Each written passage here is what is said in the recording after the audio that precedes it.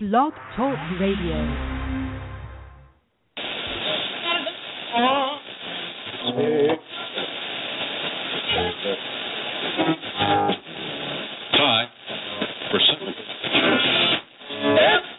Hi, I'm Ryan Tannehill, quarterback for the Miami Dolphins, and I represent the Phinsider with the PH. All right. Hello, everyone. Welcome to the Phinsider Radio podcast. My name is Keith. I'll be your host until 9:30 p.m. Eastern tonight. We've got a great show in store for you. At 8:05 p.m. Eastern, we'll visit with FanDuel writer and former NFL cornerback Brian Witherspoon to talk about last weekend's NFL scouting combine. We'll talk about his favorite prospects and sleepers, the workouts he loved and hated, and how he sees the first 8 picks shaking out in April's draft. Brian was a member of the Super Bowl champion 2011 New York Giants. I don't need to remind you who they beat in the Super Bowl that year. It rhymes with Schmatrius, but we'll talk to him a little bit about that as well. At 8:45 p.m. Eastern, Phinsider writer and team insider Matthew Canado will drop by the show to discuss the latest Dolphins news and rumors. There are plenty going around right now, and we always love hearing from Matthew. And we'll also take questions on air and via Twitter. You can give us a call at 347-326-9461, or you can tweet me at Keith Dolphin, which is KeefDolfan.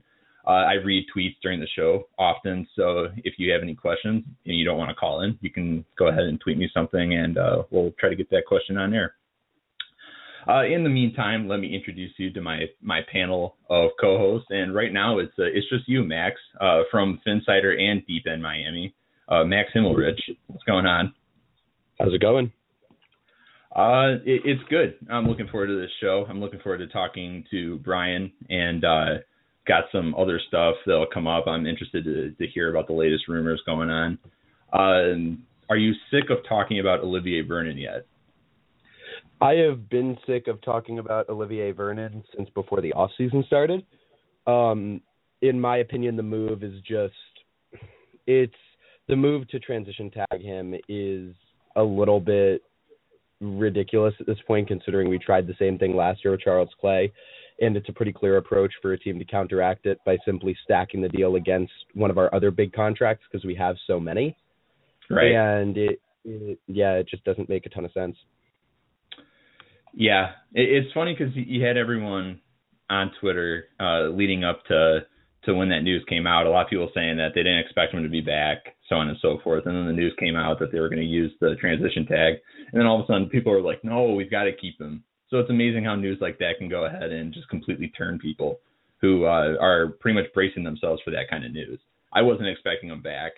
I don't have a problem with it for the most part. I know a lot of people are thinking transition tag works so well with Charles Clay. Buffalo ended up overspending for that guy, in my opinion, and it's not an awesome contract. So I mean, I'll take it.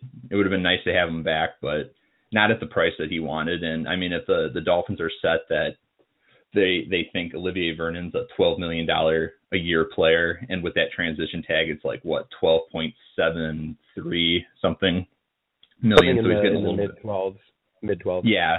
So he's getting that. And so they're not giving him the franchise tag money, which would be 15.7.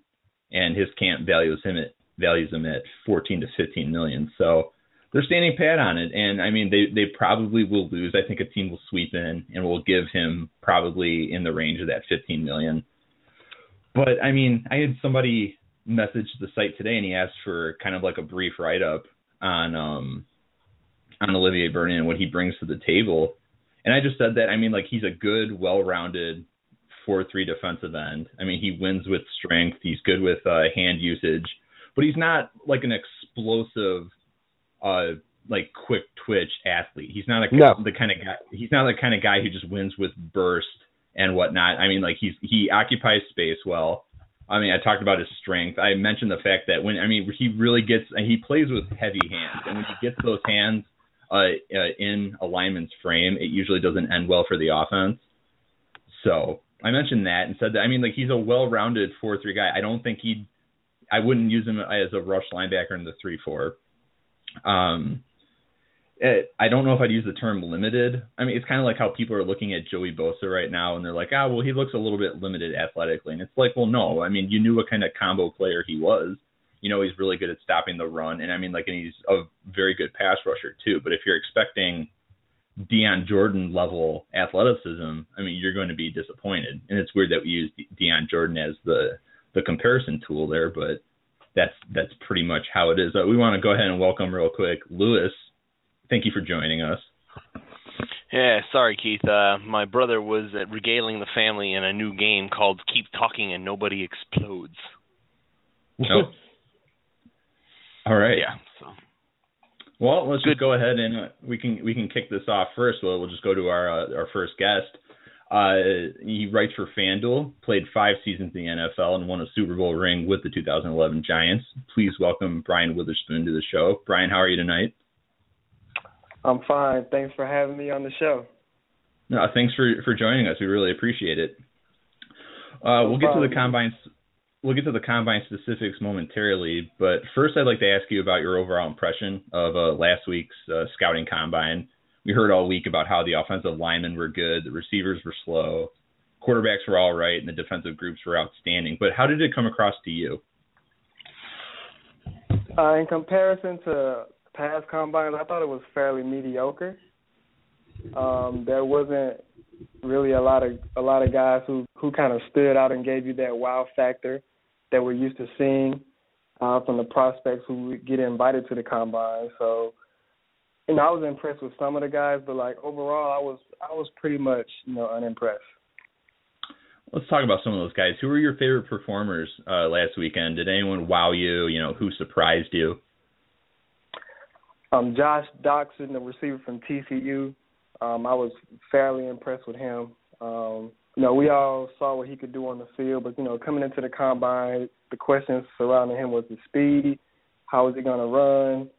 Ended up running 4.50, which honestly I think that helped Josh get into maybe the late first round.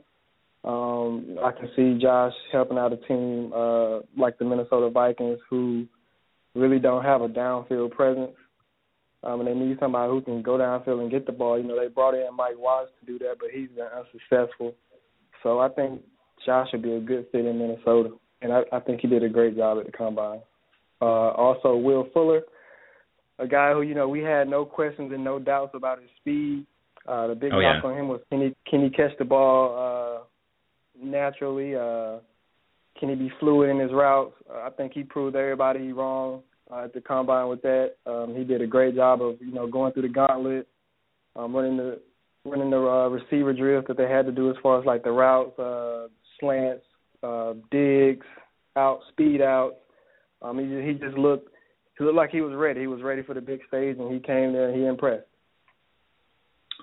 We'll just get right into it from a Dolphins perspective. Let's talk a little bit about Vernon Hargreaves III. He's a popular mock draft selection to Miami right now. As a former cornerback, what do you think of his game? I think Vernon Hargreaves is the most polished cornerback in the draft. When you watch Hargreaves play, he's just very technical with every little thing that he do. He moves laterally very good. He's always in the right position.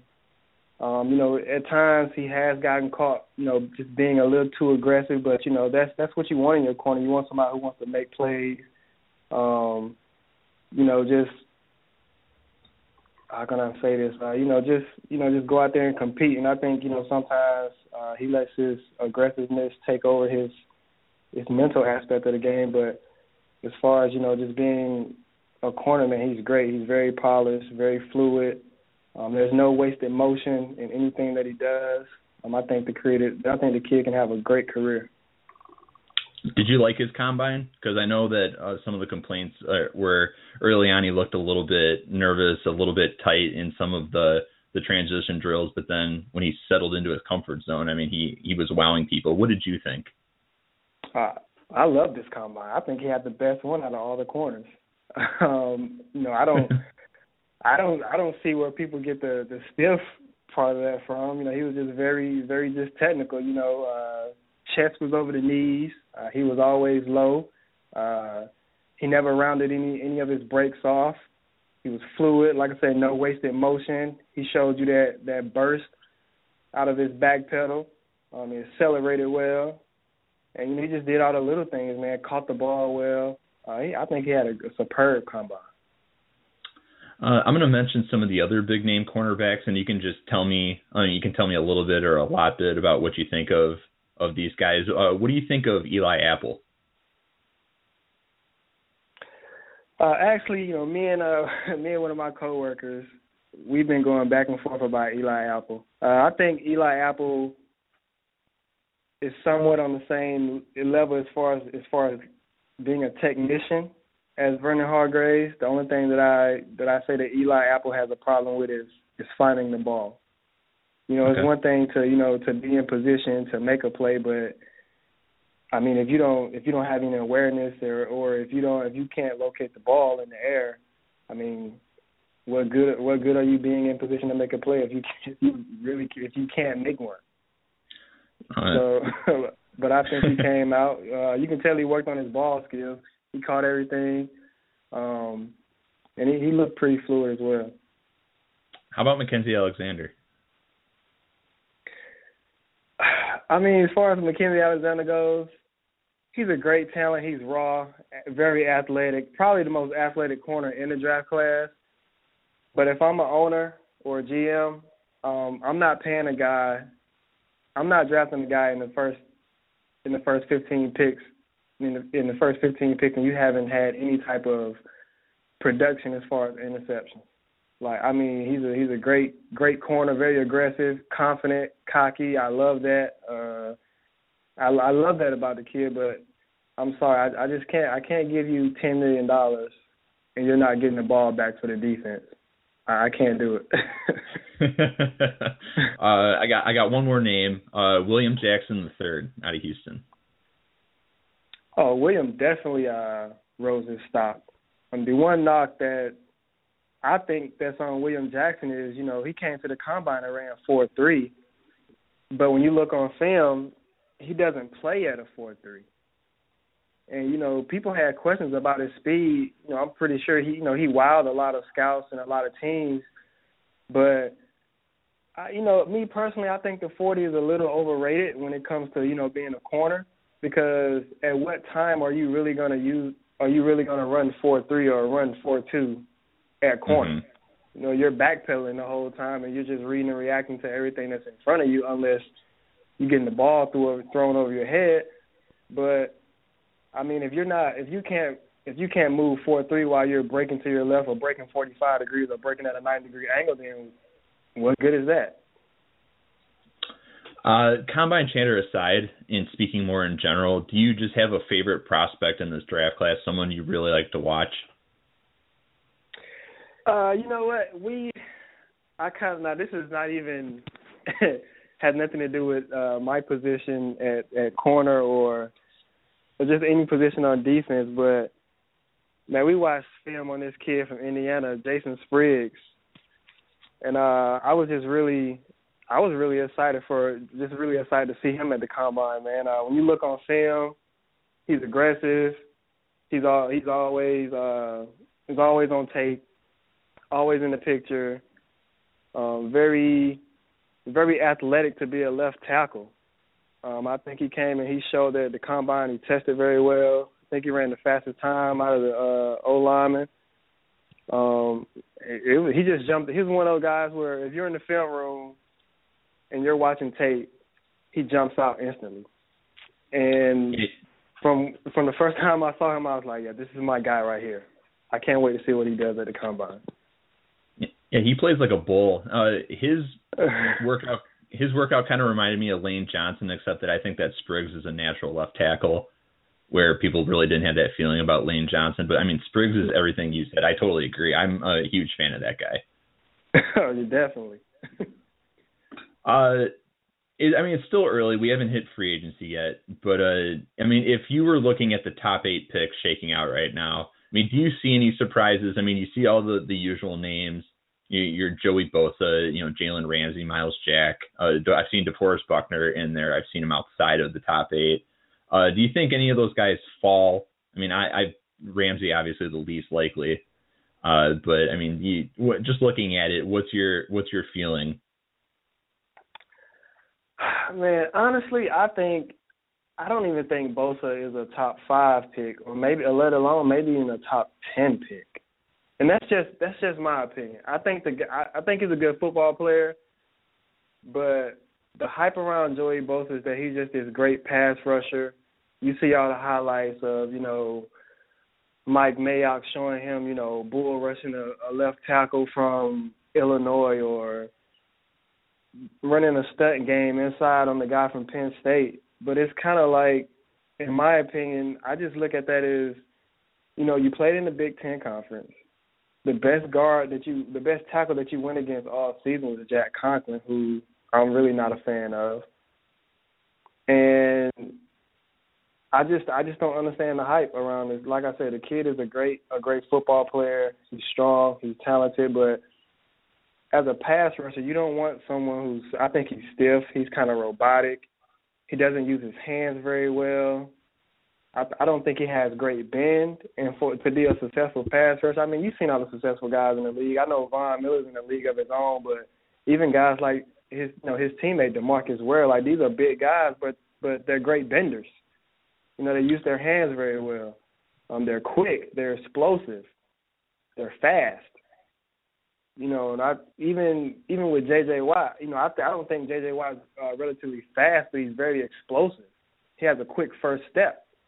And when I look at Bosa, I just don't see that. So, in my draft, he falls off the top 10. And a guy that I think that can sneak in there is maybe Darren Lee from Ohio, his teammate Darren Lee from Ohio State. Actually, I thought about having him going to Miami, to kind of help the Dolphins out, to add a little more speed to that defense. I think he's a hybrid guy who you can move around, man. You can put him on top of displaced tight ends, great in pass coverage. Like I said, the kid's fast. He can cover a lot of ground. So if it was just one guy who I think can sneak in the top 10, is Darren Lee from Ohio State. It's funny you mentioned Bosa struggling, and then you also mentioned Spriggs, because when Indiana played Ohio State moved Joey Bosa, didn't even bother to put him anywhere near Jason Spriggs, just because, you could tell that. That's just it was a bad matchup. Yeah. But that's what I'm saying. Is like, if you look at this guy on tape, he's never actually going against the best player. Even when Noah Spence was at Ohio State, Noah was the one who was being very disruptive and basically freeing things up for Joey Bosa. It was never just Joey Bosa manhandling guys and just taking over games. Like I said, I think the kid is a good football player, but I don't think he's what everybody's making him out to be.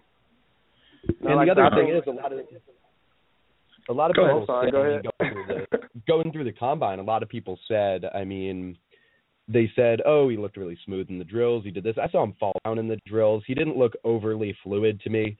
A lot of times it's very interesting to me to see cases in draft in which players' production gets overlooked and in which players' production actually sees them go up the board.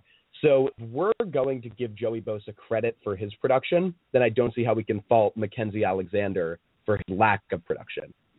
If we're going to, I think you have to pick one side or the other. You can either say, yeah, but we all saw the combine. I didn't think Bosa was overly impressive. His film is obviously better than he was at the combine. He's a guy who's going to be better in pads than he is in shorts. But it's tough to see where he fits in the NFL for me. I look at him and I don't know if I see a 3-4 end, a 4-3 end, a linebacker. But all it takes is one team to fall in love with him in the top 5. But I think, you look at what's going on. A team could make a move up for a quarterback, and then you've got Ramsey and Myles Jack, who are clearly above Joey Bosa right now, whose stock is rising. Ramsey, probably this player in the draft outside of Jalen Smith, who just got hurt. But it's hard to look at Bosa. I think you're exactly right, Brian, and see where he fits in and what he really excels at. He's not a guy who has one thing that he's great at. Yeah, he's a football player. You like that, the guy. He's a football player. You like that. He's gritty. He's going to get down and dirty. You like that. You like that in a football player. He's going to come out there and go hard. he's gonna, I know he's gonna like talk trash. He's gonna get in guys' faces. He's gonna make his presence felt. But, and that's, like I said, that's fine. I think he's a good football player. But as far as everybody saying he's just this elite pass rusher, I just don't see it. Like I've seen big defensive ends. I've seen JPP. I've seen O.C. Umenyiora. I've seen these guys, and they're big, and they use their hands well. They can move. They're very athletic. They're fast, and that's what you want in a D end, in an edge rusher. I just don't see that when I look at Joey Bosa. I mean, like I said, he's a great football player. I'll take that. But like I said, it's kind of hard for me to decide where would I put him at in the National Football League. Max, did you have a question you want to ask? Yeah, I wanted to ask Brian, I mean, we talked about the players at the Combine, but I've heard some wildly varying things on what drills do and don't matter for a cornerback. We know that the 40-yard dash is important, but outside of that, what do you think the most important drill is for a corner and the least important drill? I mean, honestly, I think every drill at the Combine, except for the 40, is important for a cornerback, because every drill there, you're gonna do when you get to OTAs or mini camp or training camp. As far as the backpedaling, breaking 90 degrees, backpedaling, breaking at a 45, backpedaling, turning the run and go find the ball. All those can be translated to the practice field, be translated to 7-on-7 or team, because that's what you're gonna be doing. So I think every drill for a cornerback, except for the 40, is important. Yeah, it's very interesting. This is the part of the show where we have a kind of like a lightning round, and the funny thing is you already answered the first two questions I had, because you mentioned the prospect most likely to fall out of the top 10. We'll go with Bosa. Prospect most likely to spring into the top 10. You mentioned Darren Lee. You can just give us like short answers on here, and then we'll turn it more into a little bit of a group discussion. Who drafts the third quarterback available in this draft? Oh, who drafts the third quarterback? I'm going to say the St. Louis Rams. I mean the L.A. Rams. I'm sorry. The L.A. Rams. We've all done that. Every day of my life. Every day. Yeah, I'm gonna say the L.A. Rams, man. Wentz or Goff? To who they draft, or who do I think is better? Who would you take? Who would I take? I would probably take Carson Wentz, just because of the fact that like Goff might be the most NFL ready, but I kind of think that Goff is pretty much, he's reached that plateau to where I don't think he's going to get any better. But when you have a guy like Carson Wentz who's somewhat raw but talented, big arm, strong, can run, very smart. On the offense that he ran at North Dakota State, they asked him, to read the entire field and, protect the ball. He doesn't turn the ball over a lot. I like that in a quarterback. I wouldn't say he's really a game manager, but I think he's a guy who can hurt. Like, he might not be as fast as some of the other quarterbacks in the NFL, but I do think that he's a guy who can do it with his legs when need be. And like I said, he has a big arm. He can throw the ball down the field. That's one knock that's on Goff. Goff doesn't have as strong of an arm. And, in today's league, teams want to go downfield, whether it be the middle of the field or whether it be outside of the numbers. Teams want to go down the field. And I just think in this league now, you got to have a quarterback who can do that, unless you're in like a system is like Alex Smith in Kansas City. But it was a couple times to where when they couldn't get the ball down the field, they struggled in some games. If you can't get the ball down the field, the defense is not really going to respect, let's say, they'll just bring everybody up, and they just won't respect your receivers. They'll sit on everything. They'll be a little more aggressive, and like I said, that can hurt you. That can hurt a team. Yeah, speaking of getting downfield, the first team to draft a receiver this year, who do you think it is? I'm going to say Detroit. Calvin Johnson is a little indecisive on whether he's going to come back or not. so I think you got a plan for that. I think Laquan Treadwell fits nice there. You know, another big body, a guy who can be a presence in the red zone for you. Laquan, you know, he's a great yak yard guy. He gets a lot of yards after the catch. So, you know, I think Detroit has to go there. Who's the team most likely to trade into the top 10? Ooh, trade into the top 10, man. I'm gonna say the Eagles. How about trade out of the top 10? Trade out of the top 10? Yeah. Maybe San Diego. They've already made it clear that they're willing to trade their third pick. And Brian, I got a question for you. I saw something that FanDuel posted on Twitter during Combine Week talking about like maybe what you were running at your pro day in 2008 in your 40-yard dash, and that number made me stop for a second because that number was well below 4.24. But can we talk about that for 1 second? This 4.12 number that they threw out there. Yeah, we can talk about that. Were you running a 4.12 at your pro day? Well, it was actually 4.16, but yeah, I did run it. Yeah, I did run it. What is it like to run that fast? Does the earth around you begin to blur? Man, it was just a gift from God, man. You know, my mom. Do you see like outer space? Do you do you actually start running so fast that you see into the future? It's like Superman. I wish I could. I wish I could. What are you running now? That's what if you had to run one today? If I had to run one today, well, you know, I just stopped running professional track last year, so at 3.9. I was still running. The last time I ran a 40, I clocked in at 4.19. Whew. Jeez. That's insanity. Wow. I can't even comprehend that number. Like it's just like when it just breaks the computer. Does not compute. I mentioned at the top of the show that you won Super Bowl 46 with the 2011 Giants. Just to summarize that team season, you guys started 6-2, lost 4 straight, got to 7-7. You were fighting for a playoff spot. I remember this well. Everything appeared to change when you played the Jets on Christmas Eve. That was a huge game. You clobbered the Jets that day after they covered up your championships in the hallway. And then you maimed the Cowboys. You win the NFC East. You hammer the Falcons at MetLife. I remember that game well.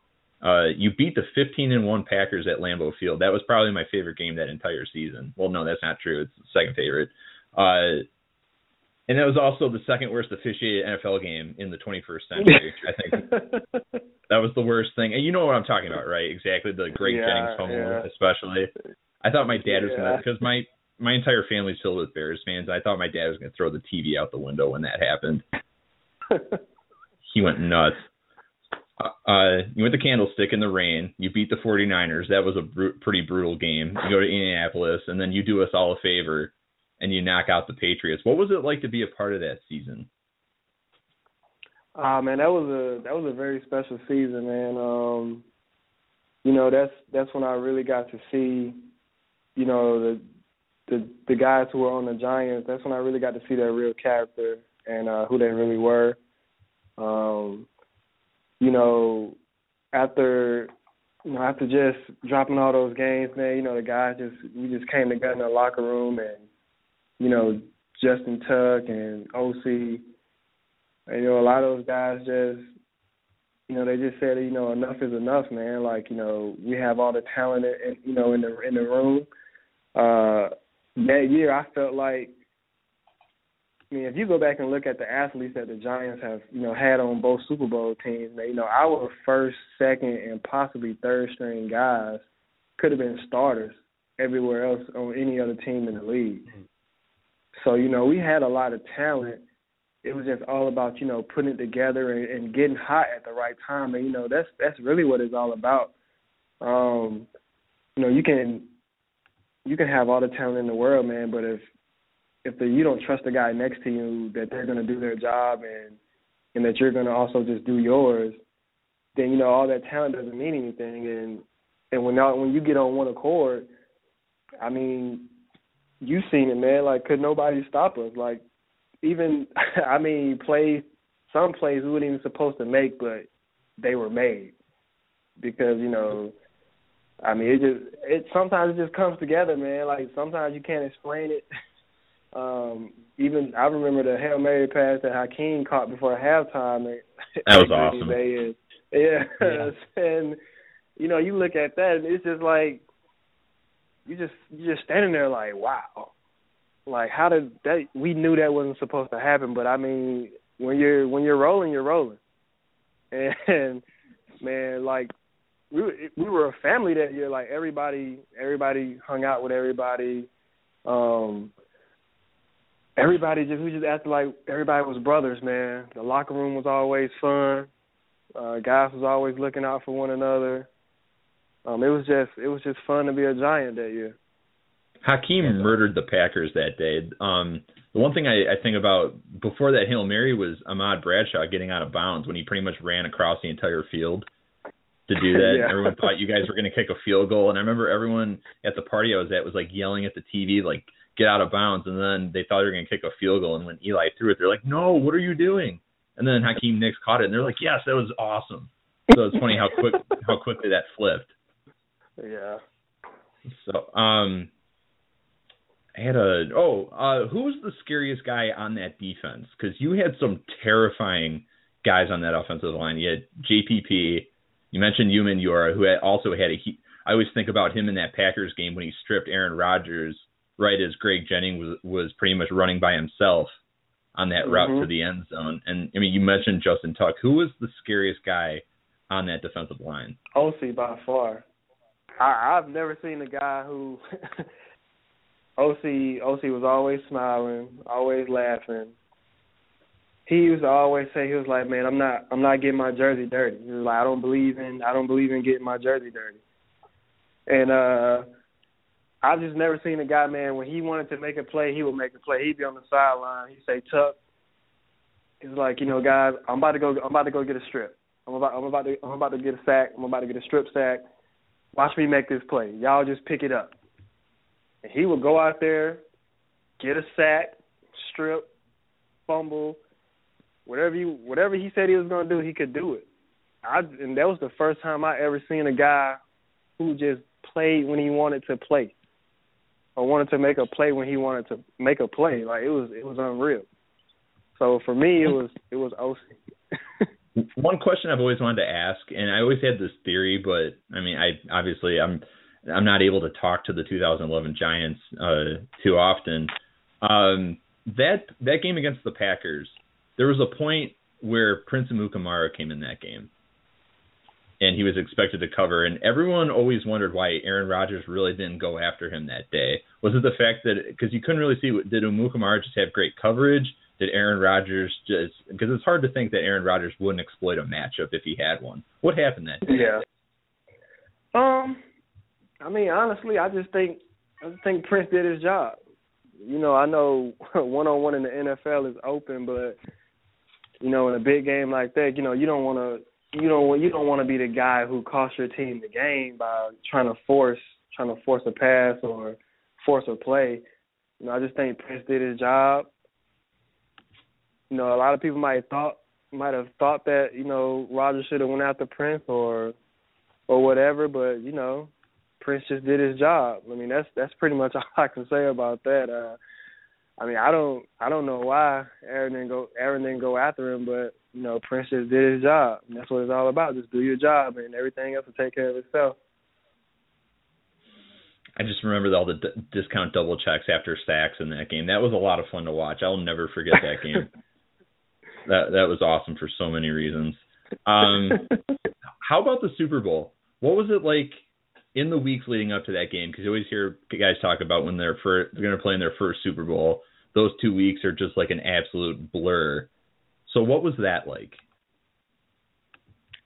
I mean, honestly, man, they're right. It is a blur. I don't even remember everything that happened, man. You know, just being out there in Indy, having a good time, going to the practices, coming back, just having fun, still working hard at the same time. But it went by fast, man. Like, it was a blur. So, I mean, everybody was just focused on, just doing their job that week and hopefully coming out with the victory, as we did. What do you remember about that game? Because, I mean, that was both Giants-Patriots games were just incredible Super Bowls. And when you look at, I mean, if you enjoyed defense, you enjoyed the most recent Super Bowl. I mean, I loved it and whatnot. But those Giants-Patriots games are going to go down in history as some of the best ever played. So, I mean, what do you remember from that game? Whew, Wes Welker dropped that ball. Yeah, we were all about that. On the side, but man, Chase Blackburn, man, an interception that he had. Covered Gronkowski. That wasn't even Chase's guy. Chase just went and made a play.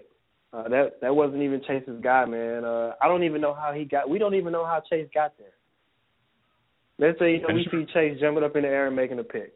He just boxed him out. It was awesome to watch. Yeah, like, Chase, where you get those hops from?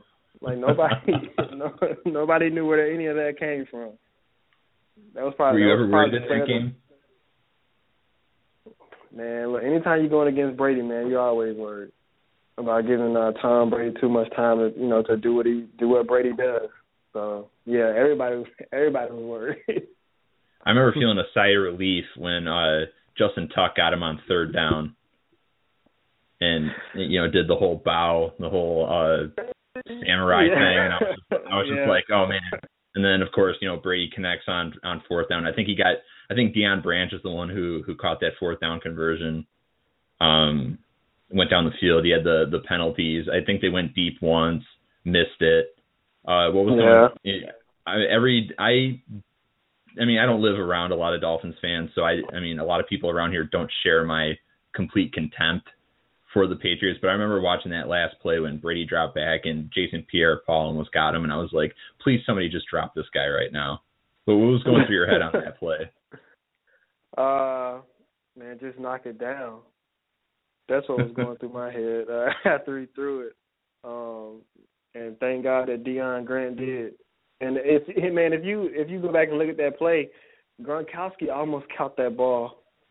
If he would have been a step, if he would have been a step closer, he would have caught the ball, and probably would have just walked in the end zone. So that would have been worse than how they won Super Bowl 49 if that had happened. That would have crushed me. Yeah, that would have been a heartbreaker. But he almost, if he was a step faster, he would have caught that ball. If he didn't have the boot on? If he didn't have the boot on, he would have caught the ball. But he looked okay when he was partying later on. You remember that. He's partying with his shirt off. He looked fine then. Yeah, he sure did. Anyone, you guys have any questions for Brian? I'm not sure how much time he has to stick around, but it's not every day that we get to talk to players on this show, so fire away. Yeah, I have a question for Mr. Brian Witherspoon, and I'm going to put you on the spot here, sir. Okay, sir. All right. Be gentle, Lewis. What? Be gentle indeed. Mm-hmm. What was the weirdest Super Bowl commercial you watched this year? The weirdest Super Bowl commercial. Was it the one with the monkey in it? Oh yeah, there it is. Yeah. No. Oh my God, that haunts my nightmares. Yeah, the one with the little monkey in it. Yeah, that was weird, man. Puppy monkey. I drank 2 of those today, by the way. And maybe the little hot dogs running to the ketchup. Yeah. That was pretty funny. That was pretty funny. The Prius. Okay, that's so still going on. I got a question for you guys. Okay. I have a question for you guys. All right. We're talking about the quarterbacks earlier. If there had to be one guy who might get looked over and who could possibly be a Tom Brady in this draft, who do you think it is? Ooh, that's tough. I think it's a good one. I think if you're going with pure talent, I don't know if I've seen a player with an arm like Cardale Jones ever. I mean, so if he can get his head right and if he can understand the game and really let it play out in front of him, then he can do some special things just with his physical gift. I think if a team lets him develop, he could be a really good player. That's a good one. That's a good one. But that requires time to develop, and that's not something that actually happens in this league very much anymore. Well, it happens with the good franchises. You know, it happens a lot of the time. I mean, you see players, you know, Eli Manning didn't start right away. He sat behind Kurt Warner for a little while. Aaron Rodgers obviously sat behind Brett Favre. I mean, Brady sat behind Bledsoe. How about somebody, okay, Keith, Max, how about somebody who actually is in modern time? Because Eli, how long has Eli been playing now? How long has Aaron Rodgers been playing now? Aaron Rodgers is modern time. I mean, Aaron Rodgers is... No, he's not. Brett Favre, he took over when Brett Favre left. How long has Brett Favre been out of the league now? Well, he's been away from the Packers for 8 years. 6 years? Whatever the Hall of Fame period is. Since 2000. 8 or 9. He retired after the Giants went up to Lambeau and knocked those guys out in that game that was below zero. That was Favre's last game at Lambeau, and he threw that awful interception in that game. So, just saying. That's why I say it's like NFL quarterbacks, NFL anything really. Like I like this somebody that said this. I don't remember who it was that said it, but essentially it was the idea that athletes coming out of college are better than ever. And the fundamentals just couldn't be worse. You literally have to teach. Yeah, that was Bruce Arians. Bruce Arians said that. Well, he's not wrong, man. He's not wrong. I mean, that's true. That's true, man. And I mean,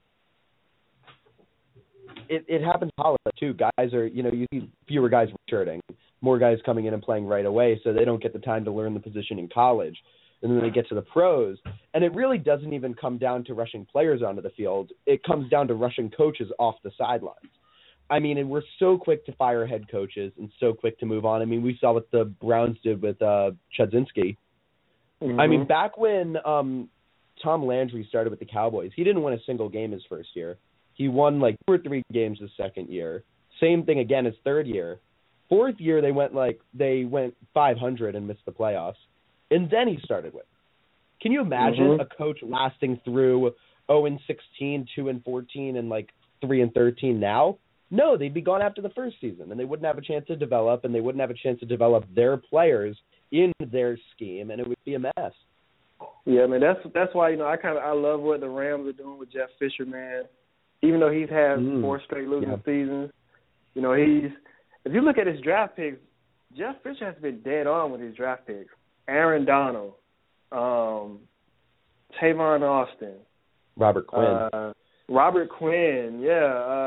Janoris Jenkins, even though he's kind of being a prick right now. Tremaine Johnson, you know, Fisher has hit on a lot of his draft picks.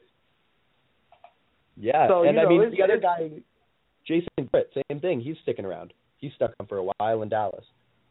Yeah, so but owners don't the NFL is so predicated now on you have to be successful right away. But that's not how it works. You can't fire a coach every 1 or 2 years and expecting things to change. You're just going to keep going through that same old cycle. It's kind of like a dog eating his own vomit.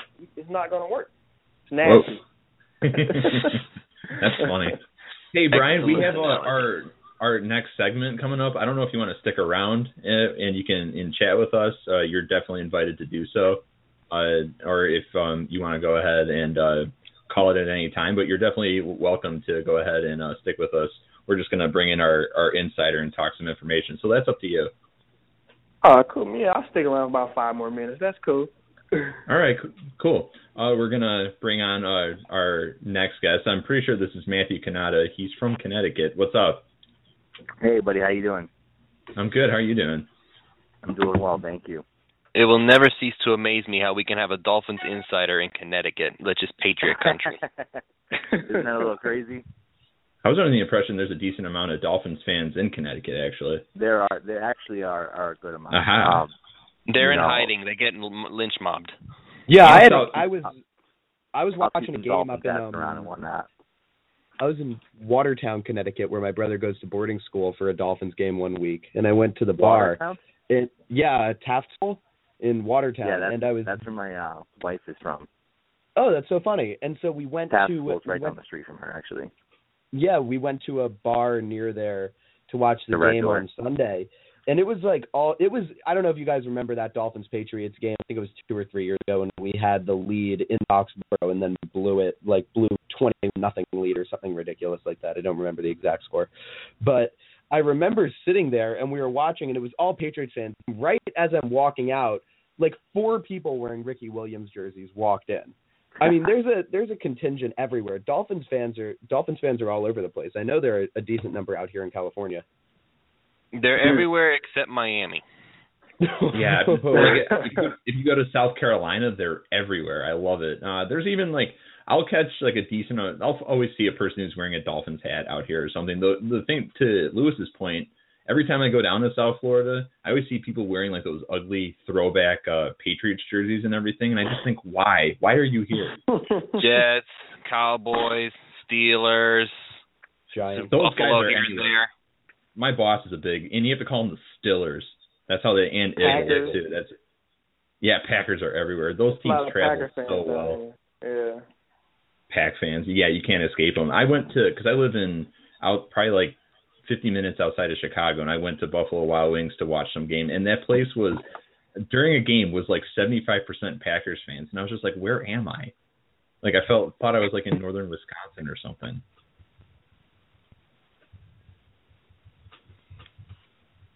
So, right, Matthew, what do you got for us? Let's see. Where do you want to start? I got a lot for you guys. I can't remember what I talked about last week. We talked draft needs. We talked about the team's desire to really go defensive line. Let's talk Olivier Vernon, Lamar Miller. Since last week, so I got some tidbits on that. First of all, let's start with Lamar Miller. I'd be shocked if Lamar Miller is not a Miami Dolphin this coming season and for years to come. All signs right now are pointing towards the team and Lamar Miller working out a deal for him to stay in Miami. Adam Gates likes him a lot. Lamar Miller wants to stay here. They have a very good relationship with Drew Rosenhaus. Mike Tannenbaum does, and just the team in general, since they have so many clients with the Dolphins and whatnot, and since Rosenhaus is based down in Miami. Lamar Miller should be a Miami Dolphin. Again, I'd be very shocked if he hit the free agent market. Dolphins might have to overpay him a little bit to get him to stay, but I think in the end they'll have a very good deal that works for both sides. As far as Vernon goes, you've seen the reports. We've all seen the reports. They put the transition tag on him at $12.7 million. The franchise tag was $15.7 million. So that just shows you that they have their value set on him, and it's obviously not anything close to the franchise tag. I would guess that it's between 12 and maybe 14 million. They probably would maybe go to 14 million, but I don't know if they really would. They're going to let Vernon negotiate the contract out on the free agent market and see what he comes back with. Vernon did tell the Dolphins that he would give them the first chance to match anything that he received on the market. But the Dolphins just wanted to make sure they had that possibility by placing the transition tag on him. So that guarantees them that option. They could have already decided that they're not going to match anything, but if they force the team into overpaying for him, then they can hold that other team hostage. For example, the Jacksonville Jaguars are very interested in Olivier Vernon. They have a ton of cap room. They're also coincidentally or not coincidentally interested in Bruce Irvin, who the Dolphins are very interested in, and perhaps a number of other Dolphins targets that they want to bring in. So here's where it gets tricky. So the Jaguars with a ton of cap space might decide, hey, we need to pay Olivier Vernon about $15 to $16 million per year to get him to come, and the Dolphins can say, well, I think the Dolphins have, 3 or 4 days to match the offer. So they might take the entire 3 or 4 days to match the offer and then say at the very end they're not going to match it. That ties up the Jaguars because they really can't do much once that contract and the offer sheet is out there on the market. They have to wait on the Dolphins' decision before they can really move forward with their other guys. And, they might have a plan A, plan B. Their plan A is Olivier Vernon and their plan B is Bruce Irvin, if they plan on moving him to defensive end out there, then that complicates things as well. So the Dolphins, a lot of people said they don't understand the transition tag. I even said myself I don't understand the transition tag being put on Vernon, but after thinking it through, it kind of makes a ton of sense, especially if the Dolphins think that they're not going to get him back, but they're just kind of playing a little bit of gamesmanship right now. How was it for them at the Combine? Is there What was any? that? How was it for them at the combine? Did they have any particular prospects of interest with their interviews? No, that information is kept very confidential. It's very hard to get information out of there. I did mention Mehdi Admidbad from Boston College met with the Dolphins, but that is the only information I was able to pry out of there besides the other confirmed visits with the offensive lineman from Stanford and a few others. But that information from the combine is very confidential, kept very tight. The hotel is across the street from the stadium. It's armed by security at all exits, all entrances. No sponsors are let in. No agents are let in. No beat reporters are let in. So really, it's the team executives and those guys in that room with the Dolphins that night. None of them are leaking information out to anyone. So that information is really not getting anywhere. I did try to reach out to the representation for Miles Jack, but I did not hear back from them. They're keeping things quiet as well. But if I had to put money on it, I would say the Dolphins did meet with him as well. They did, per my source, they did meet with Miles Jack. I've also heard that they met with him. Yeah. Man, I want sources. I'm the only guy in this show who doesn't have them. I got set up on that end being at UCLA. That's one end that I'm set up on. Enjoy the advantage. Enjoy it. That's fine. That's what I get for being up here. Matthew, I had another question for you. Yeah. Do you have any interesting takeaways from that article? I don't know if any of the listeners read Jenny from Monday Morning Quarterback. I'm not sure how to pronounce her last name. Brentes? Brentes. It's like Jenny from the block, right? Yeah, she published a great article. Great article. Very good. They let her sit in on a meeting with a prospect, a quarterback, and it was the Miami Dolphins that let her sit in. So what were your main takeaways from that article? Yeah, so that was a very good article. They did change a few things around. I did try to do some research on that and try to figure out who the quarterback was based on the information that was in the article, and nothing matched up.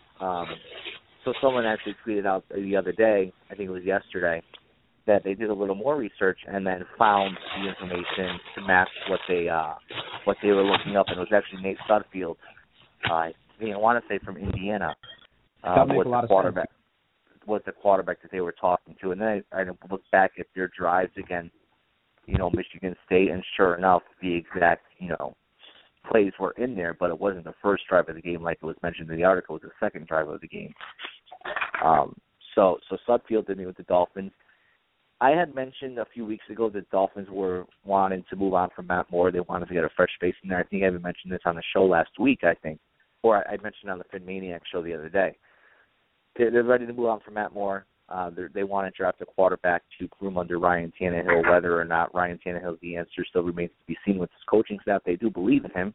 They do think he has all the talent in the field. They want to see if he puts it together this year.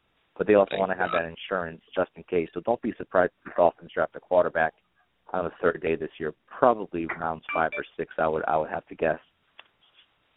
I actually have a question, and this is is Brian still with us? Yeah, I'm still with you. Okay. So Max just brought up that article. I don't know if you talked about it already, but if you didn't, I was actually curious. What was your combine? Did you go to the combine? I didn't. I wasn't following football that closely, so I didn't know. But if you did, actually, I did not go to the combine, but I did. Oh, okay. Do you know any teammates who did? Like, what was their combine experience like with the interviews and stuff? Because I've heard some pretty scary things about those interviews. Yeah, I had a couple friends who told me that one guy said they knew that he liked to drink, so when they walked in, they were already drinking some alcohol, and they asked him what his favorite drink was. So, like stuff like that. Another one of my friends said he walked in and they asked him about his 8th grade school counselor. Another one of my friends, yeah, like little man, yeah, it's crazy. Even on formal visits, to meet the staff at their facilities, they ask crazy questions like that. So I mean, basically, man, like that whole process, even like going through a pro day or even just going on formal visits, it's more so of a mental thing to try to throw you off, see how you're gonna react. See how you're going to respond, see if you're going to crack under pressure. it's basically a mental game. They just do it to to just basically be a dick. Can't get much more blunt than that. They will mentally mess up with you just to look at your reaction. Those instances are brutal out there. Well, it's not about the physical thing because they know you can get it done on the turf. I mean, they've seen all your tape, so it's more seeing how you do under pressure. And I mean, I feel like they've almost like how we've made a little game out of asking about it. I feel like they've almost made a little game out of it. Like it's fun for them to figure out like how they can make this how they can make these questions as weird as possible. They asked I forget which prospect it was. I think it might have been Carson Wentz or Paxton Lynch, one of the two, who said the weirdest question they got asked was, if a bus was bearing down a hill and your brakes stopped working, what seat would you sit in?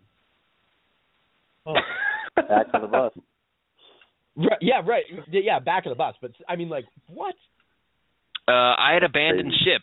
I want to exactly. Jump out the window. Well, Brian, you're running faster than the bus at 4.21. I mean, we're all stuck in the bus.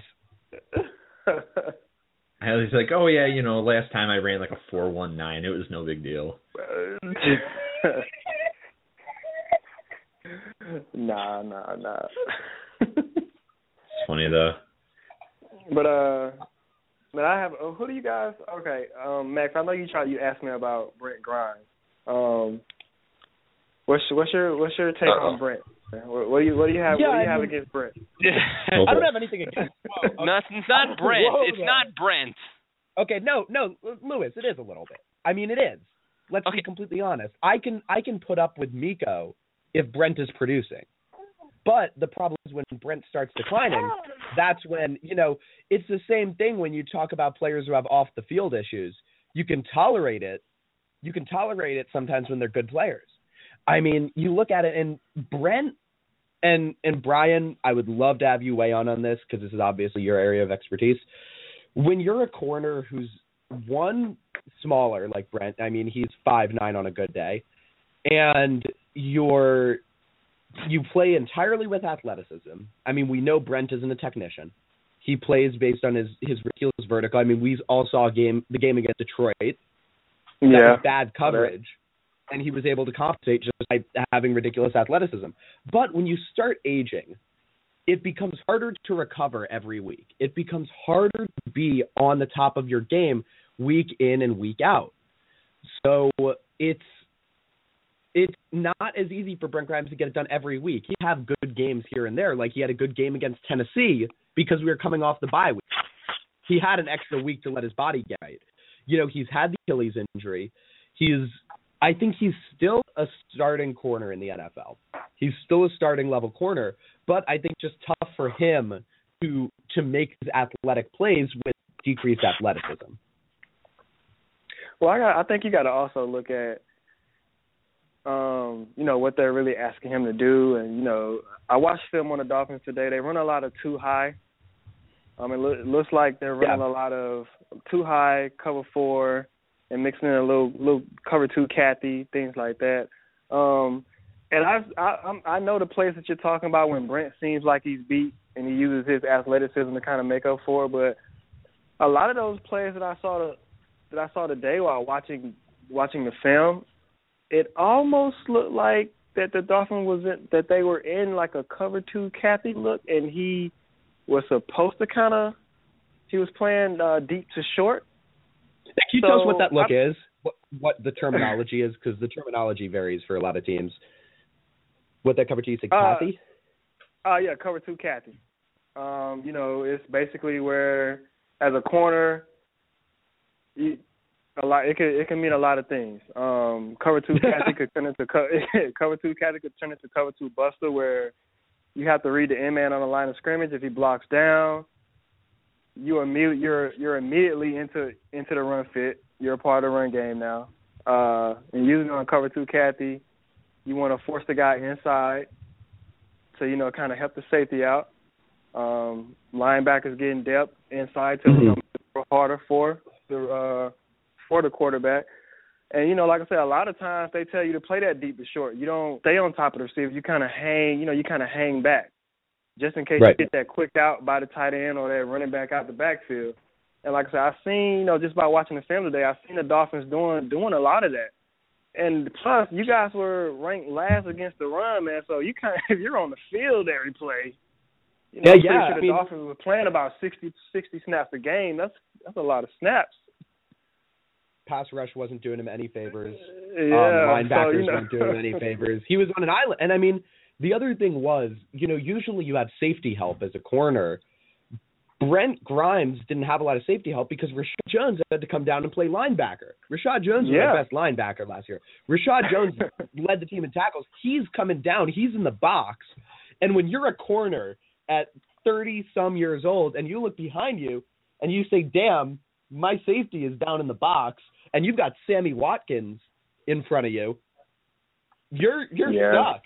It's hard to play man coverage every snap in the NFL, let alone 60 out there for 60 plays. So I think, like I said, I watched the film on Brent today. I think Brent does a good job of kind of holding his own. I mean, the receiver get paid too. So they're out there doing what they're supposed to do. I mean, I can't admit there were a few times where I was looking at Grimes like, what are you doing? You look like World Be Free out there. What are you doing? but I mean, tough, man. Playing corner is tough. It's tough. I don't doubt that playing corner is tough, and Max brought up the whole Brent being an issue thing, and his production. But truthfully, I don't hammer Brent nearly as hard as a lot of people do. Really, the problem, and Brian, I don't even know if you want to chime in on this because it's kind of going a little past the realm of football in a way. But really, the biggest problem I have is Miko herself. I mean, she's become what she is. I don't know if she's self-proclaimed or somebody wrote this on her. I think it was Mike Freeman. Mike Freeman. She's the NFL's truth teller or whatever, and she comes up with all these crazy things to say all the time. She's always angry, always calling people out, and a lot of it, some of it is probably not warranted, and yet a lot of it is probably brought on herself. And some of the things that she says, she's trying to be the truth teller, she's trying to be all these things, saying everything that Ryan Tannehill sucks and the Dolphins will never win as long as he's the quarterback, while her husband is on the team right now. And people say that nobody cares, everybody's on my side, and then we hear that that's not the case. So you hear all these things, you see all this stuff that she's trying to bring up to the surface. She's either making it up, or she's airing out dirty laundry, neither of which is a good thing for the team. So it's kind of hard to be okay with this thing. Brian, what's your take if you're as a former player, if that kind of thing happened to you and your wife in this case was sounding off? Right, you were with the Giants. What would happen if some defensive player's wife suddenly went out about how Eli Manning was just awful? I mean, I'm gonna go to him and be like, yo, man, that's not helping the team any. I don't know what you guys are pillow talking about at night, but I mean, I would probably say, man, something needs to be done about that because she's making you look bad. She's really not. It all falls back on you. That's that's no disrespect, to Grimes, but I've seen her, on Twitter. But I mean, that's an in-house thing. He has to take care of that. I mean, I don't want to get out of line, and say anything, but he has to take care of that. Do I think it's right? No, I'll just leave it at that. But I definitely don't think that's right. That's pretty much all we can say. I mean, if it was just pillow talk, then fine, whatever. But she's treating it like she's essentially giving out these big secrets and trying to. I don't know. I don't want to say anything else because it's making speculation. And the funny thing is, one thing that I was just going to say that. Go for it. Grimes. Go ahead, Brian. I mean. Well, no, my name is Keith. The one thing I was gonna bring up with this is, I mean, every time that Brent, when they asked him about it in person, he has passed the buck. He hasn't taken ownership of it. It's her call. I have no idea what's going. He acts like there was one interview he did where he acted like he hadn't. Yeah, he really acts heard like he has no idea what she said. So I mean, like, and I agree with everything Brian said, and that has been the opposite of what we've seen from Brent Grimes, which just furthers my point that in no way was this handled well in house. The team with Philbin there, and then Man Campbell, like you just didn't see any ownership of it. Like nobody was willing to do anything. And then the quarterback sits there and everyone wonders why he feels like people don't have his back. This is a shining example of why. Well, yeah, and I mean, you look at the situation with Miko, and it's also something that you never really have to deal with because most players' wives understand that you can't do that. It's just not how it works. Yeah. And I don't know what's going on with Brent. I don't know why he is okay with that. But I mean, it's not that she can't have an opinion. Obviously, she can have an opinion, and I mean, everybody has an opinion, right? If she were to express it differently, and if she were to treat the fans in a different way and understand what's going on with the team, be more tact with her words. Well, not even that. The other thing is she's reflecting views. She's reflecting facts that she passes off as facts that aren't necessarily true. I know that the offensive players on that team do not dislike Ryan Tannehill. And she comes out there and she says, and this could be just her having to watch her words because I don't know how the defensive players feel about him. But when she comes out and says the whole team hates Ryan Tannehill, that's false. I can tell you for a fact that those offensive linemen and those receivers outside of, when Mr. Wallace got shipped off to the north. Don't forget Gibson and Hartline. Well, I mean, we sent Brian Hartline to the worst place on earth, Cleveland. But it's take that.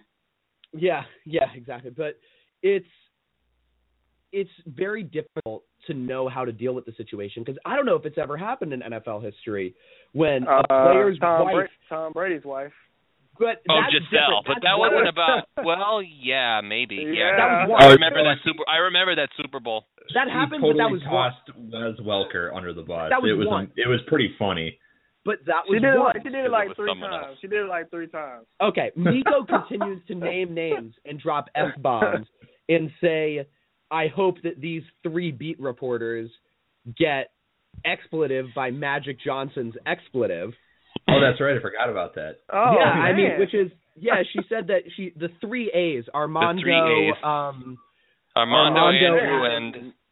and Adam. Armand, Adam, 3 of Adam and Brian, those are 3 of the Dolphins beat reporters who Miko is not taking a liking to because there's one Dolphins beat reporter who does not feel the need to report when Brent Grimes struggles. But it's a very interesting situation, especially for Dan Campbell to have to deal with, because Dan Campbell says, look, I can barely manage the football stuff. This is my first time doing any of this. Now you want me to deal with a player's wife? I mean, it's ridiculous. And the other thing is Adam Gase won't tolerate it. So no, that happens. But Adam Gase will not tolerate any of that. I mean, if maybe Adam that's Gase, why she said F this team. Well, that's I mean, fine. that team's going to F her. That needed to happen then. That team's going to F her, and then she's going to end up hurting her husband. When you go out in free agency and you're going to think about signing Brent Grimes, she comes into consideration. She has to. We had no idea at the time. But when we signed him in 2013, I remember on the site a couple of Falcons fans came over, and it was real cryptic. But they're like, "Ha, good luck," and I was like, "Well, what does that mean? Like, is his Achilles not fully healed? I don't get it." And then as soon as she started up, I was like, "Oh, that's what they meant."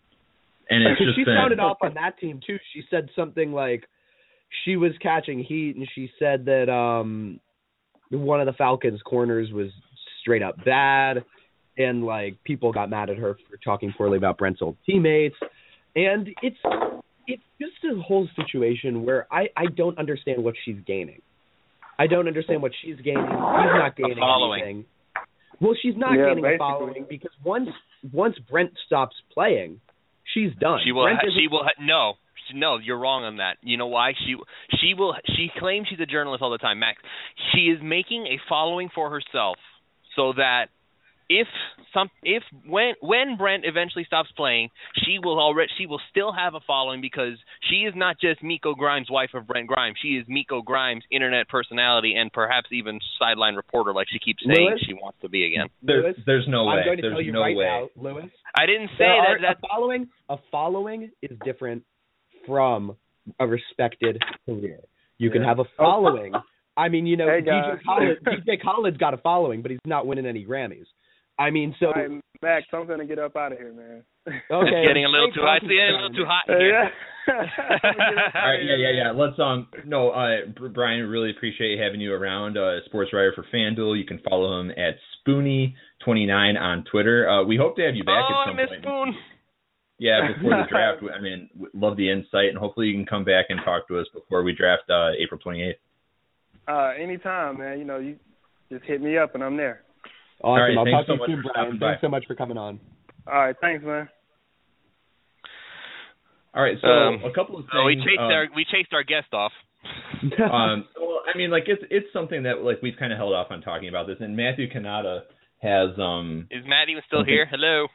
No, he'll be back. I gotta message him and let him know that because he said he had a couple more tidbits he can share. But no, the thing about Miko is if she's gonna put it out there that she's a journalist, that's fine.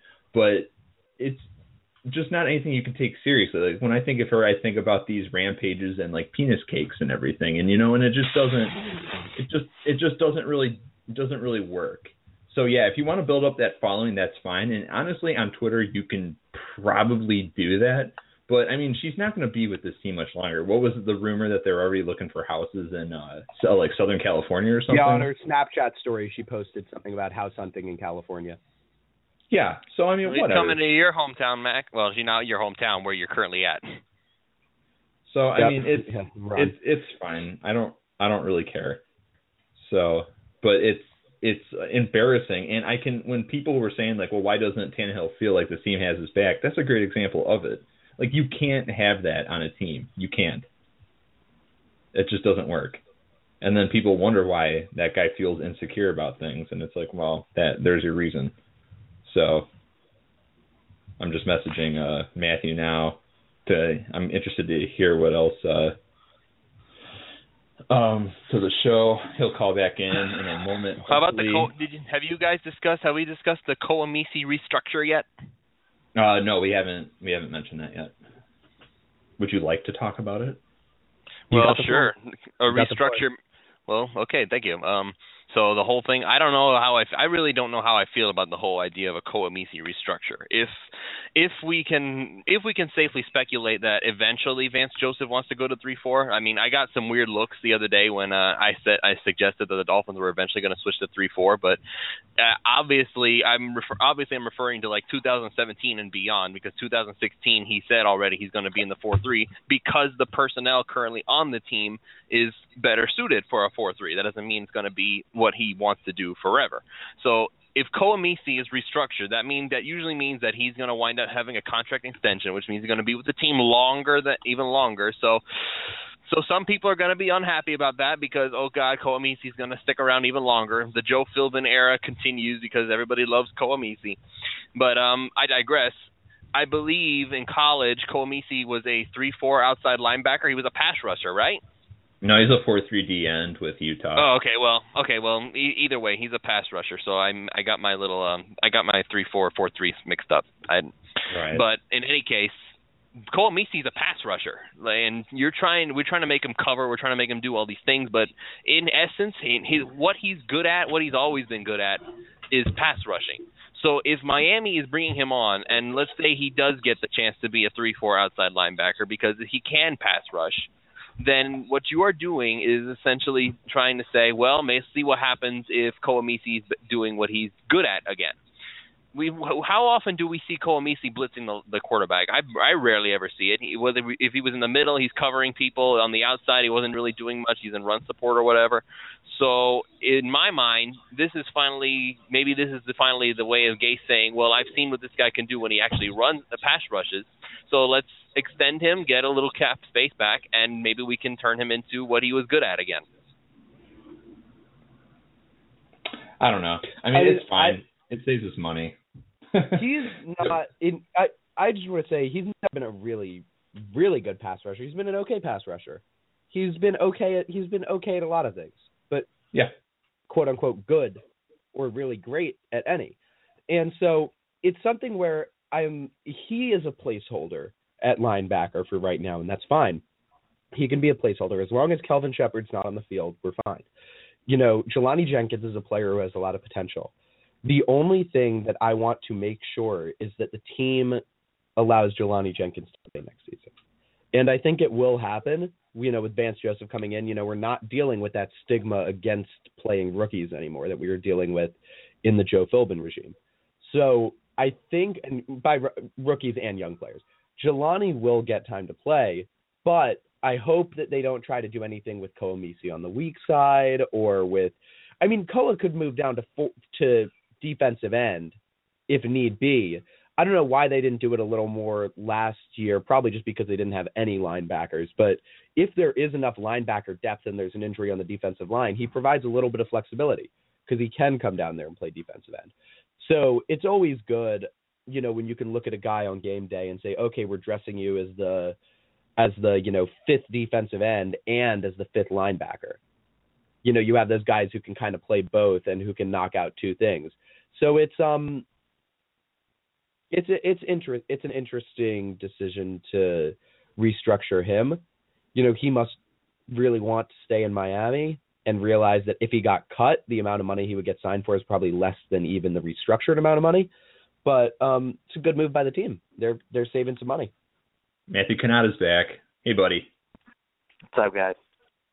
Yeah, we got off track. We started talking about Miko. It turned into a whirling dervish, but didn't want to cut you off before you were able to discuss everything that you've got in terms of info right now. So what's up? All right, so let me start off with some positions. I tweeted out a bunch of this stuff already, so let me just move on from there. Looking back at the cornerback position, as I mentioned the other day, the Dolphins are very upset that Trumaine Johnson got tagged in St. Louis. He was going to be their number one target at the cornerback position. So, that puts a wrench into everything, basically. You got Janoris Jenkins out there, but the Dolphins aren't really sold on him. And then the problem is now he's going to get the most amount of money on the market. And then it's going to be a trickle-down effect from there. So if they're going to go after cornerback in free agency, they're going to have to pay. And I mentioned last week and Max actually mentioned this too earlier this week on Twitter, that the Dolphins would like to move on from Brent Grimes only if they can get a replacement for him. The problem is, who is that replacement going to be? You can tackle that in the draft with the number one cornerback. You're going to have Vernon Hargreaves there at number 8.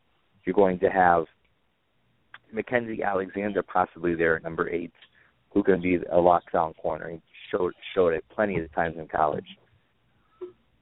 You can go through free agency, but the problem with free agency is who's really available. You got Hayward from Green Bay, great zone player, poor tackler. You got Prince Akamora, who's injury prone and hasn't really lived up to his first round potential that he was drafted in. The rest of the cornerbacks, are they truly number ones? Pac-Man Jones, he is in link to Miami. I've mentioned him several times to Miami, but let's face it, there's going to be competition for him. The Bengals want to keep him. The Cowboys are in place for Pac-Man Jones. The Jaguars may be in favor of Pac-Man Jones. There's going to be a lot of competition for him. And Pac-Man Jones isn't stupid. He needs to make it rain at the strip club. He's going to go for the most amount of money. And so is it going to be a bidding war for Pac-Man Jones? It could possibly get that way. Dolphins are very afraid of. One source told me that he believes this defense can be worse than last year's defense, if you can even believe that fact or that statement, just because of the way the prices are shaping up to be right now in the free agent market, especially at the cornerback position. So it's a very, very scary thing that's going on right now in terms of prices and whatnot. From there, Morris Claiborne has been mentioned a little bit from Dallas. He had a good year last year, but he's been inconsistent throughout his career so far. So the Dolphins will need to weigh that as well. One source told me that he can see the Dolphins going cornerback 2 picks in a row, the first and second round, if they don't if they don't get what they want to happen in free agency.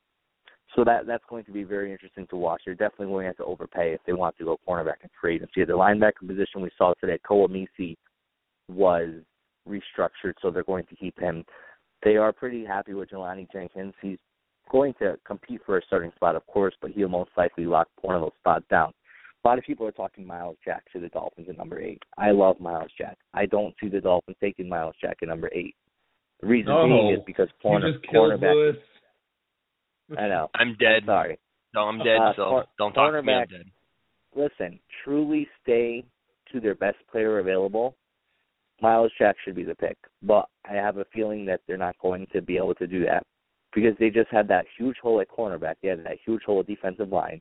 They've already talked and rumbled in the front office about Kowamisi moving back to the middle if all else fails. So they have that in their back pocket, and they're probably going to end up using it.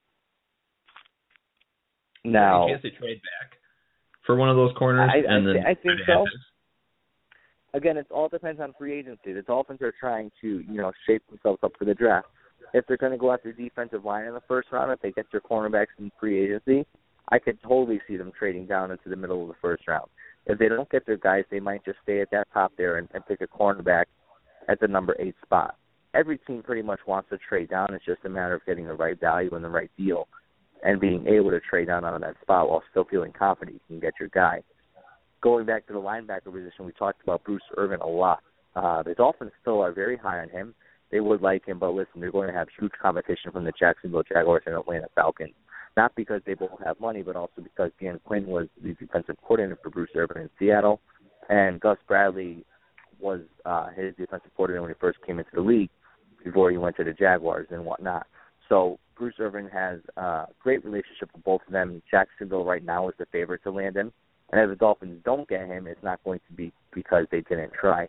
His salary floor right now is $9.5 million per year. You get 3 teams involved at least, and there will be more teams coming after him, including the Seahawks. And you're going to get that guy who's probably going to get $12 to $13 million per year, which would be more than Olivia Vernon's transitional tag price right now. So the Dolphins really need to ask themselves, is Bruce Irvin worth that much money? I'm having a tough time thinking that he might be. Vincent Ray has been named as a player who the Dolphins are going to go after, and that interest is extremely real. I would be surprised if he doesn't end up in Miami, but he is going to be a guy that's not going to be penciled in as a starter right away. He's going to have to compete with the rest of the guys to be a starter. He can play both inside and outside linebacker position, so he'll be another versatile guy for protection against Kowamisi. Is anyone else hating the Jacksonville Jaguars right now? Yeah, they are. They've lined themselves up for a nice free agency run, and their offense looks like it's set. I mean, you got Blake Bortles, you got Allen Robinson, you got the other guys there. You got your running back, you got T.J. Yeldon. Your offensive line is in pretty good shape, so they're going to have to pay those guys. On defense. Oh yeah, and they got the money to pay them too, which was just a little crazy. I mean, if they really think they're on the cusp of making the playoffs, their offense wasn't that bad last year. It was actually pretty good. So if they think they're just a few pieces away on defense from really turning the corner, why not go all in? And Shad Khan is not, a cheap owner. He will spend the money to make it happen. The Dolphins are going to take the same approach. They really think their offense is pretty much set. They want to settle the offensive line dilemma before free agency begins. That includes making an offer to Jeff Schwartz if both sides feel comfortable with each other. And if not, they're going to attack very early. You're not going to see any big names coming on the offensive line. There's more talking about like Alex Boone from San Francisco, who is a decent player who can get the job done, or Jeff Schwartz, but a lower tier guy like those players. No one that's going to be crazy. I know Zane Beadle's got released today. He was offered a contract with the Dolphins, I think back in 2014, but his play has declined a bunch since that time. So it'll be interesting to see. I could also see the Dolphins really going after someone, the defensive tackle, not Malik Jackson, because he's going to cost a lot of money. His name is slipping me right now. Which I can't remember off the top of my head. But if I do remember it, I'll let you guys know. They also want to look at the safety position opposite Rashad Jones. They don't want somebody learning. They don't want Walt Aikens back there making mistakes and learning on the job. Bruton, Iloko, or McLeod could be possibilities at the free safety position, and pairing them with Rashad Jones. They have so many holes on defense, but as one person told me the other day, Stephen Ross is not writing this season off. He wants to win, and he believes that they can win, and they will be very aggressive in free agency from the very first day. He wants to win under the canopy. I don't blame him. Yeah, he does. I mean, I don't know. There's a ton of holes. I suspect that they will, if they sign Schwartz or Boone, they're going to play on the right side of the line. I suspect then they'll let Turner, Douglas battle it out. But I was also told that they will need to earn their spots as well. These of them are going to be handed to it. They're going to bring someone else in to compete with them. So they're going to have to battle that moving forward into training camp and leading up to the first regular season game. I suspect they've got something good in Billy Turner. One question I have, so from everything I just gathered what you're talking about, their corner situation, is the number 8 pick, is that Vernon Hargreaves to lose? Yeah, a lot of people are very high on Vernon Hargreaves, and someone I trust. I mean, I haven't done a lot of film work. I haven't done a lot of research on draft picks. I usually wait until free agency shapes itself out so I don't waste my time just specifically looking at what the Dolphins need. And, let's say I'm looking at defensive line and they go out and re-sign Olivier Vernon and get another defensive lineman to come in. Well, then defensive lineman's off the table for the Dolphins in the draft pretty much. So, I wait till free agency shakes out. A lot of people are very high on Vernon Hargreaves. Some are calling him the best cornerback in the class besides Jalen Ramsey. Someone I trust a lot who has watched this kid since he came out of high school, since his freshman year, said that Vernon Hargreaves is not as good as everyone's making him out to be, and that he's suspecting he will go into the early part of the bottom of round 1. So this guy has been on with a lot of his evaluations in the past, so I do have to trust him a little bit, even though he's going against the grain and rowing upstream. So I know a lot of fans are high on Vernon Hargreaves, but me personally, if I had to figure cornerback at the number 8 spot, if Jalen Ramsey is not available, I'm going with Mackenzie Alexander. One of those. You're one of those guys. I think one thing that I've seen a little bit of, you've mentioned it on Twitter a bunch, is Vance Joseph and how he wants to use some zone coverage. Right. With not this defense. He wants to use a lot of zone coverage. Yeah, and Vernon Hargreaves Vernon Hargreaves can play any scheme, but I think he's better right now as a zone corner. I think he'd be just fine in man. But I think that, like Mackenzie Alexander, I think his ceiling is in man coverage is pretty much sky high. I think he just has the raw skill set. I'm not saying, I don't want anyone to misunderstand me. I'm not saying you pick Mackenzie Alexander in the first round because Mackenzie Alexander is not going to go in the first round.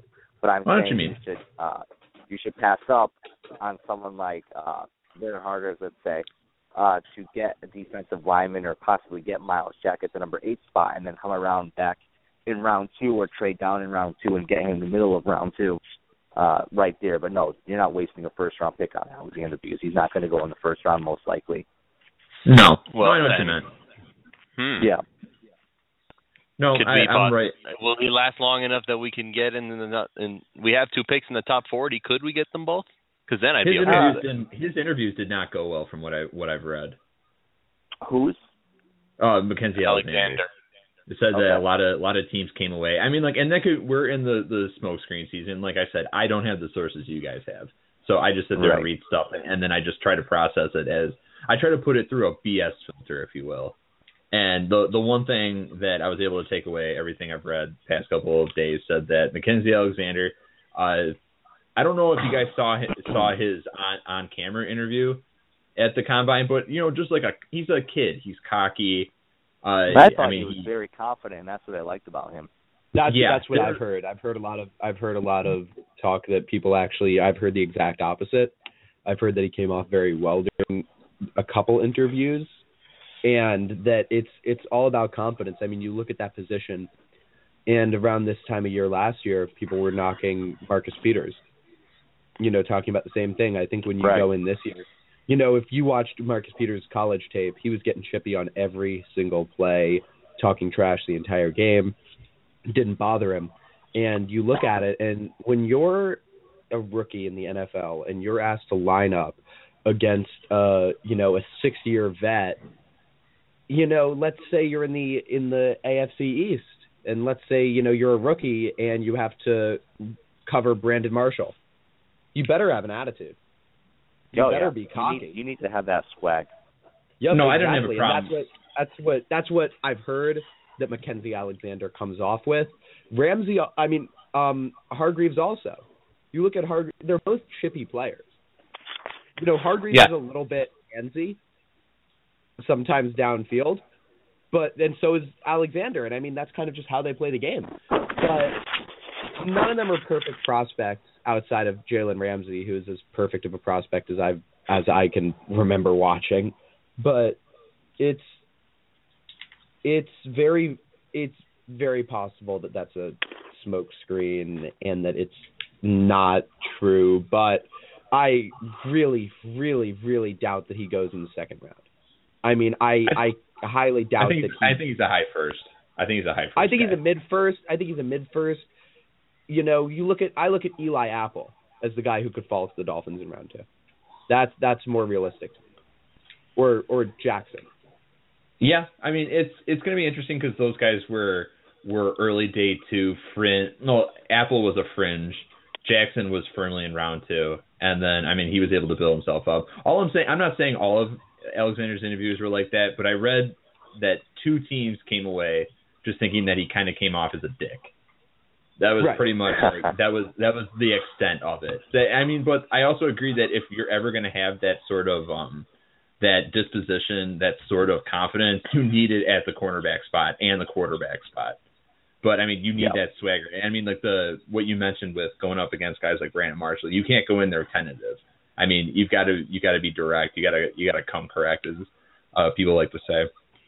So, but that's simply what I had read.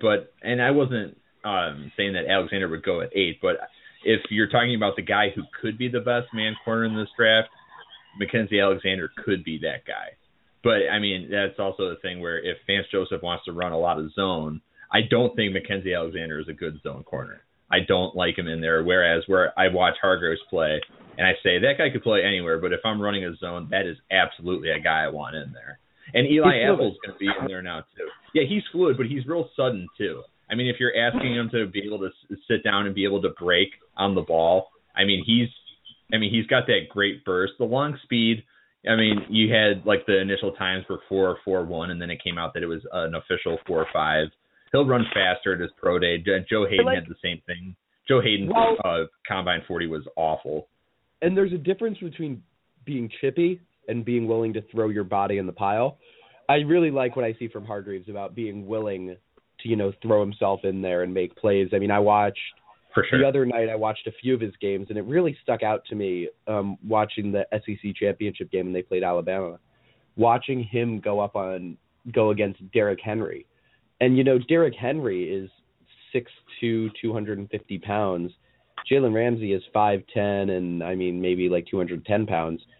And he had no regard for his own health, throwing himself there. And I like that, seeing that from a player who knows the game is out of reach, who knows that he's just trying to stay healthy and get in the draft, who's still throwing himself at the Heisman running back full speed just to try to edge him out of bounds. I really appreciate when you can see a player do that. When we signed Zach Bowman, I remember, I don't know if you guys remember, Zach Bowman will always stand out in my memory for when he played for the New York Giants and made one of the most blatant business decisions I've ever seen in my life against Marshawn Lynch. He was the only guy standing between Marshawn Lynch and the end zone, and he just let Marshawn in. There's no fight. And for a guy like Hargreaves, I'm not saying Alexander doesn't have it, but Vernon Hargreaves is willing to fight. And when you're a 5'10" guy and you're willing to go up against Derrick Henry, I like that. I really like to see that. He's built too. You had everyone commenting on that. The guy's built like an absolute tank. Right. He's 220 pounds at 5'10". I think he's 204. Hey guys, sorry to interrupt. I have to run again, but I just want to leave you with this. The Dolphins will be going after Tahir Whitehead from the Detroit Lions, outside linebacker. He was inserted into the starting lineup in the second half of last season, and Lions instantly improved their defense. Great in coverage, great tackler, great at stopping the run. He is an all-around linebacker. The Dolphins will be chasing him hard in free agency, so do keep your eyes open for that. All right. Thanks for stopping by, Matt, and we look forward to doing this on a weekly basis. We'll try not to get so off topic when you make your visit.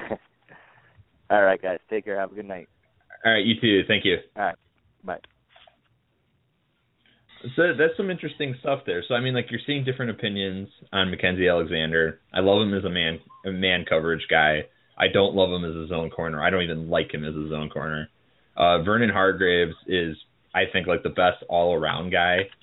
I would never call a cornerback a safe pick unless it's like a Jalen Ramsey who can, play corner or play safety. But Vernon Hargreaves, I loved his interviews that he did. I mean, he just comes across as a sincere kid who just wants to play.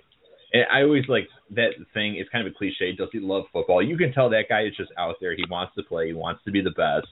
He had a rough game against Michigan. I'm sure he's been asked about that probably a million times. Are you serious? What? Who is singing right now? No one's singing. What are you talking about? There's just like some sort of like thing that just came through there. Huh. Anyway, well, that was strange. I swear I didn't hear that. All right, we're back. We're back now. Okay. All right, we're back. So we've pretty much got, we'll say about we'll do 5 or 6 minutes and then we'll go ahead and call it a night. We've already gone past our usual time, but is there we've got somebody on hold. Man, this is becoming a habit. What's going? Every time we've got so much going on that I look down at the caller board and I see that we have someone on hold. Man, you were on hold for a long time. Over an hour. I will give you the next 5 minutes to talk about whatever you want. Okay. Well, I've been waiting to talk about Messi first off. Okay. In college, he was actually kind of like the jackknife type player. He wasn't really known as a pass rusher. He was known as a run stopper. So that's first off to clear out the case. That's why they moved him around. He played outside linebacker. He played inside linebacker. He played defensive tackle, and he played defensive end. That's the way that they have been supposed to use him the entire time that he's been drafted. But instead, they've just kind of like segmented him into a single position. And they do that a lot. They were supposed to do that with Deion Jordan. I understand he hasn't been healthy or he hasn't been sober, but supposed to do that with him also. As far as like the Kelvin Shepherds and all this other stuff, well, the problem is they're trying to fill a 4-3 hole with a 3-4 filler. The last 2 linebackers that they assigned in free agency, whether it be him or whether it be Ellerbe, are supposed to be 3-4 inside linebackers, which means they cover one portion, the other person covers the other, whatever. That's why they weren't successful. But Cole Messi, the reason why he's just average is because they aren't utilizing him to the best of his capability. He's basically supposed to be that guy that you can use in kind of like a 3-4 hybrid. Put him at defensive end, put him at linebacker, move him around, and that's where you'd see the most progress from him. And that's pretty much all I have to say on that one. So you like the restructure. You're into it. I'm into it as long as they take a long and hard look at how to make him productive. I've always wanted to see somebody utilize him correctly. Well, supposedly Adam Gase wants to do let's see what you can do and then work around it, so we'll see what happens there. Mm-hmm. And as for Brent Grimes, I just $10 million and his wife and this and that is just too much. it was okay when he was playing good, and I understand that he's been on an island and everything else. But, I mean, if you say that about him, you have to say that about everybody. And there comes a time where, you know, you just look at it and you say, is this really worth it? Don't see it. It's worth it in only one sense, which is let's think back to when we didn't have Vontae Davis and we didn't have Brent Grimes and how bad that secondary was. I mean, the team cannot go back to that. Vance Joseph is a defensive backs coach. He will not go into next season with a poor group of personnel at that position. I can tell you, based on people I've talked to, if the team cannot replace Brent Grimes in free agency, they will not cut him. They aren't going to do it. They aren't going to mortgage the position just for their goal is not to trim salary cap. Their goal is, whether we agree with it here or not, and based on what Stephen Ross has said and based on what the team thinks, they are going to try to win in 2016. They will not go into the season without either a free agent replacement or Brent Grimes at corner. The goal is not to save cap space. You know, we've heard it this week about Cam Wake. They're not threatening to cut him. They're just trying to restructure and extend him. And the talks hitting a wall doesn't mean they're going to cut him. It just means maybe he's going to stay at his current cap hit. It's the team's goal is to win in 2016, whether we agree with it or not. You know, they're going to try to restructure Sue. They're going to try to restructure Wake. They're going to do all the things that we think are ill-advised, but we've never seen this organization before. You know, this grouping, you know, with Greer, Tannenbaum, Gase, Vance Joseph, Clyde Christensen. This grouping is new to us. We can't judge them based on what's happened in the past. You know, Stephen Ross, I think he's more hands-off than ever right now. But, you know, he can send a general message, and that general message is you better not be rebuilding, because he did that once. And he won't do it again. And, you know, in a way, it's rightfully so, because the team is talented. We have Ndamukong Suh in his prime. We have Rashad Jones in his prime. The offensive side of the ball could be so good next year, but it could be so good. So they're not going to mortgage the defense because they don't really have to spend that much money on offense. You know, let's say they commit, you know, $3 or $4 million to Jeff Schwartz. Then they've got the O lineman. You know, they put a couple draft picks into it. Whatever they do on defense, I see restructuring Misi and bringing in a lot of guys for competition as a move for depth. You know, bringing someone in to compete, quote unquote, you know, you have a chance to end up being a depth player, which Miami desperately needs. I mean, we were starting, you know, Neville Hewitt showed a few flashes. Neville Hewitt should not have been on the field last year. It's injuries and it's poor talent at the position. And I just don't think it's going to happen again. I mean, they can focus all of their energy into the defensive side of the ball because the offense is fine. You know, Ryan Tannehill, whether he is the guy or he isn't the guy, we're going to know this season. And after this season, he's in or out. But we're going to find out. And they're not going to go into next season with a bad defense because they don't want to mortgage their last chance to find out. All right, guys. It's been real, but I'm going to go ahead and fold it up for tonight.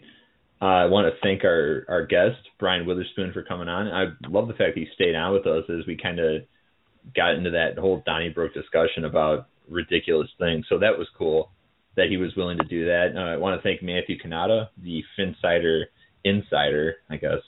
We'll come up with something catchy. Appreciate him stopping by, giving us the latest Dolphins tidbits, rumors, news. That's always cool. I want to thank my usual panel of Lewis and Max. Thanks for doing this show with me.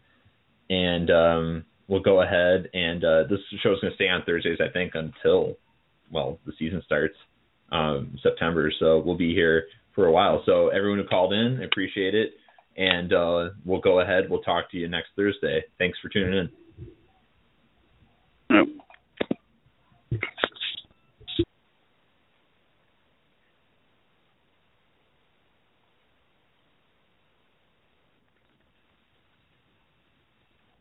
My name is Spencer Hall. My name is Jason Kirk. My name is Ryan Nanny.